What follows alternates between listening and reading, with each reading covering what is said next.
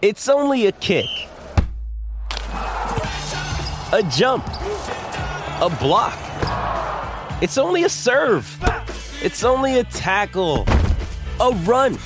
It's only for the fans. After all, it's only pressure. You got this. Adidas. I'm a Southern man, and I'm Southern bred. I got the South in my blood, and I'm gonna be here till I'm dead and well dead. Yes, welcome back into SENZ Trots Talk. This is the Southern Man segment brought to you by Harness Racing New Zealand, the time we speak to our participants and try and help you out with a winner for today. Very successful horseman, as we know, is Robbie Close, honing in on 500 driving wins. Morning to you, Robbie. How you going, Grego? Right, mate? Yeah, excellent. Thanks, mate. Thanks so much for your time this morning. I reckon on paper you got a pretty strong book of drives today. Yeah, there's a few of them that are good, definitely good top three chances anyway. So, yeah, with a bit of luck, we'll be all right. All right, you're about an $8.50 chance to win the Drivers' Challenge. So let's whip through them. King Arthur in race number 3, the Tennant Engineering Mobile Pace. This is, of course, John Coaster Howe race day, where all of the races are associated with his stable. A stable you've had good success with, and a couple of drives you've got for him today we'll get into shortly. But King Arthur looks a good chance. One thing we do know, Robbie, he can get off the gate pretty quick. Yeah, he can get off the gate pretty good. He probably just didn't race as up on the bit last start, so he ended up taking a trail, and he still got to the line pretty good. So, you know, if he races what he can do, and he'll get forward early and be handy anyway. It's a 2,600 metre event today. He's predominantly performed over the 1980. Is that any concern, the longer distance, or is it more about the type of run he gets? No, I don't think it'll worry him. He probably lacks that bit of high speed, so as long as we can keep bowling probably even quarters, you know, and try not make it a sit and sprint race, you know, he's definitely a good chance anyway. All right, the Perfect Packaging Pace is the 6th on the program. Philip and Christine Smith, of course, Perfect Packaging, big supporters of the John Coaster Howe team, and John has a really decent chance in this, I would have thought, with Arnold Lane. He also has Did You Shout the Bar in the race, but Arnold Lane's done some good things in only his handful of starts to date, and he gets a wide front row draw here, which should suit him. Yeah, it should suit him down to the ground, and, you know, hopefully we can pull this one off. Be great for the owners, because as you know, they're sponsoring the race as well, and they own the wee horse I'm driving, so he hasn't gone bad race to date. His last start, he just put a long one in just as soon as they sprinted. It probably cost him running a bit closer. So, you know, if he does everything right and settles handy, you know, he's definitely one of the better drivers of the day. All right, he's the son of Vincent out of Happy Heidi that they've had good success with. So he's about a $6.50 chance. Is he the sort of horse that can not only win a maiden, but once he really understands the racing game, he can win a few more times, Robbie? Yeah, I definitely think he can. He's only a green wee fella. His trials before he started lining up at the races were very average, and he's got to the races and just improved a lot more. So he's a horse that's going to be better in time, and he's only a wee fella, doesn't know a hell of a lot, but whatever he does this prep, he's going to be even better next prep and the prep after.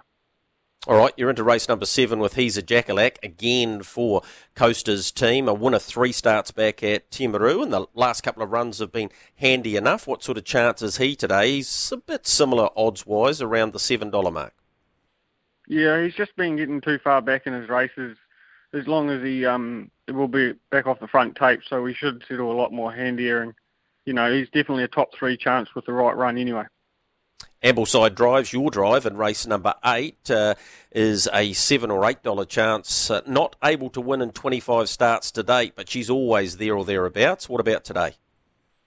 Yeah, she's a very tricky horse to drive. I tried back to the leading up tactics last week, and she was a bit below par, to be honest. So yeah, with a cold shot at them, hopefully we'll be definitely there at the finish. All right, and Tom Brady, the last we want to talk to you about today. This one for Matt Purvis. First up for him was second. Last start finished in 5th or 6th position, a $15 chance today. Look, it's never easy off the unruly, but it's a 2,000 metre standing start event, so the key will be getting away, I suppose, Robbie. Yeah, his manner's been pretty good since Matt's had him. I drove him a few of the trials, and he said try and make him gallop at the trials, which was one thing I couldn't do. So, and he's brought his A-game manners to the races, and just probably still hasn't been finding the line as good as what he should have his last start. But Matt's changed a few things around on him, and yeah, hopefully he'll be better for it. And you know, if he trots all the way, he's definitely not without a chance anyway. Hey, Robbie, what's the best for our SENZ Trots Talk listeners? What do you reckon's the best chance you have today? Oh, I probably couldn't go far away from Arnold Lane and King Arthur. You know, the way they've been going and the way the race is planned out, hopefully I can pull one of them off, and especially for Coaster, you know, he supports me a lot, so, and those owners, you know, so it would be good to do one for them. All right, really appreciate your time, Robbie. Go well. Cheers, mate. Thank you. All right, there is Robbie Close, man honing in on 500 wins. Now a chance to catch up with Kyle Cameron, who's very kindly joined us on the line. Morning to you, Kyle. How you going, Greg? Yeah, excellent. Thanks, mate. Thanks so much for your time. The main reason I've got you on, well, your team's racing really well, and there's been a bit of a flashing light on a couple that are going around today. How many are you doing? How many do you have in work? And, this time of year, if you can get a fit horse and a horse that likes to find the line, it's the right time to be lining them up. Yeah, no, a couple of them have been hitting the line really nicely. We're working 15. Probably got a race team of 7 or 8. So, like you say, if they're fit at this time of year, you can sort of race them through the winter and hopefully have some success. Hey, Kyle, before we get into your chances today, you drove Malou, a nice maiden winner last week for Nick Lelivre, a horse that's got a bit of a future. Yeah, felt really nice at the trials, so I'm really pleased Nick stuck with me and let me have the drive race day, and she felt really, really nice, and she does have a bit of a future, I'm sure. Yeah, look, and that's one of the challenge for a guy like you, particularly when you've got your own team getting outside drives. It's not easy, is it? No, well, I'd been driving her at the trials, and a clash with one of mine, her last trial actually, but he'd said that no, I could drive at race day, so that does prove sometimes it costs you a little bit when you've got your own team, but that's just all part and parcel of it. Yeah, of course it is. Let's get into your own team today. Race number 2, Opawa Peak. Went round on Friday, but just got things wrong. Yeah, he's a peak, and he can be a little bit mentally weak.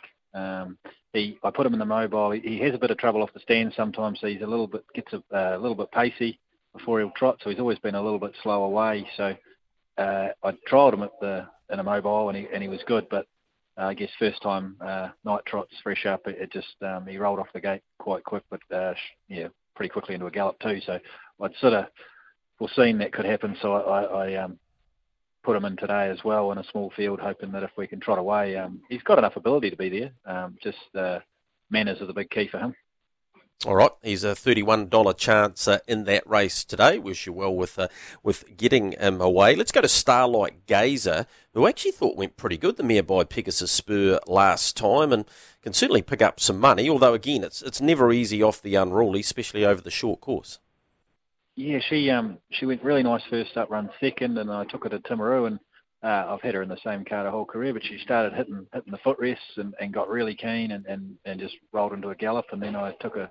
So I put her further out in the cart, and she did the same thing at Addington. As soon as the horses go past her, she wants to charge, and so I put extensions on her for last start. Thought we had everything right, and as soon as they run past her early, she tried to do the same thing. So we put her on the unruly to try and keep her out of the early bustle, just because I think she's trotting good at home and feels really good, and like you say, went nice enough after a gallop last start. But 7 unrulies, we're unruly 1, so there's every chance we're going to be.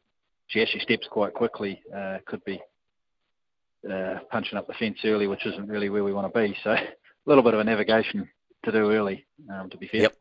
Yep, definitely. $14 though, not without a chance. Neither are the next 2 horses. Vanderbilt, race number 6, takes its place there and was excellent, I thought, first up. Gee, hit the line exactly the way you would have wanted with this 3-year-old by Always Be Mickey. How's he come through that? And therefore, what's his chances today? He comes into the outside of the front row, which is probably not the worst draw either.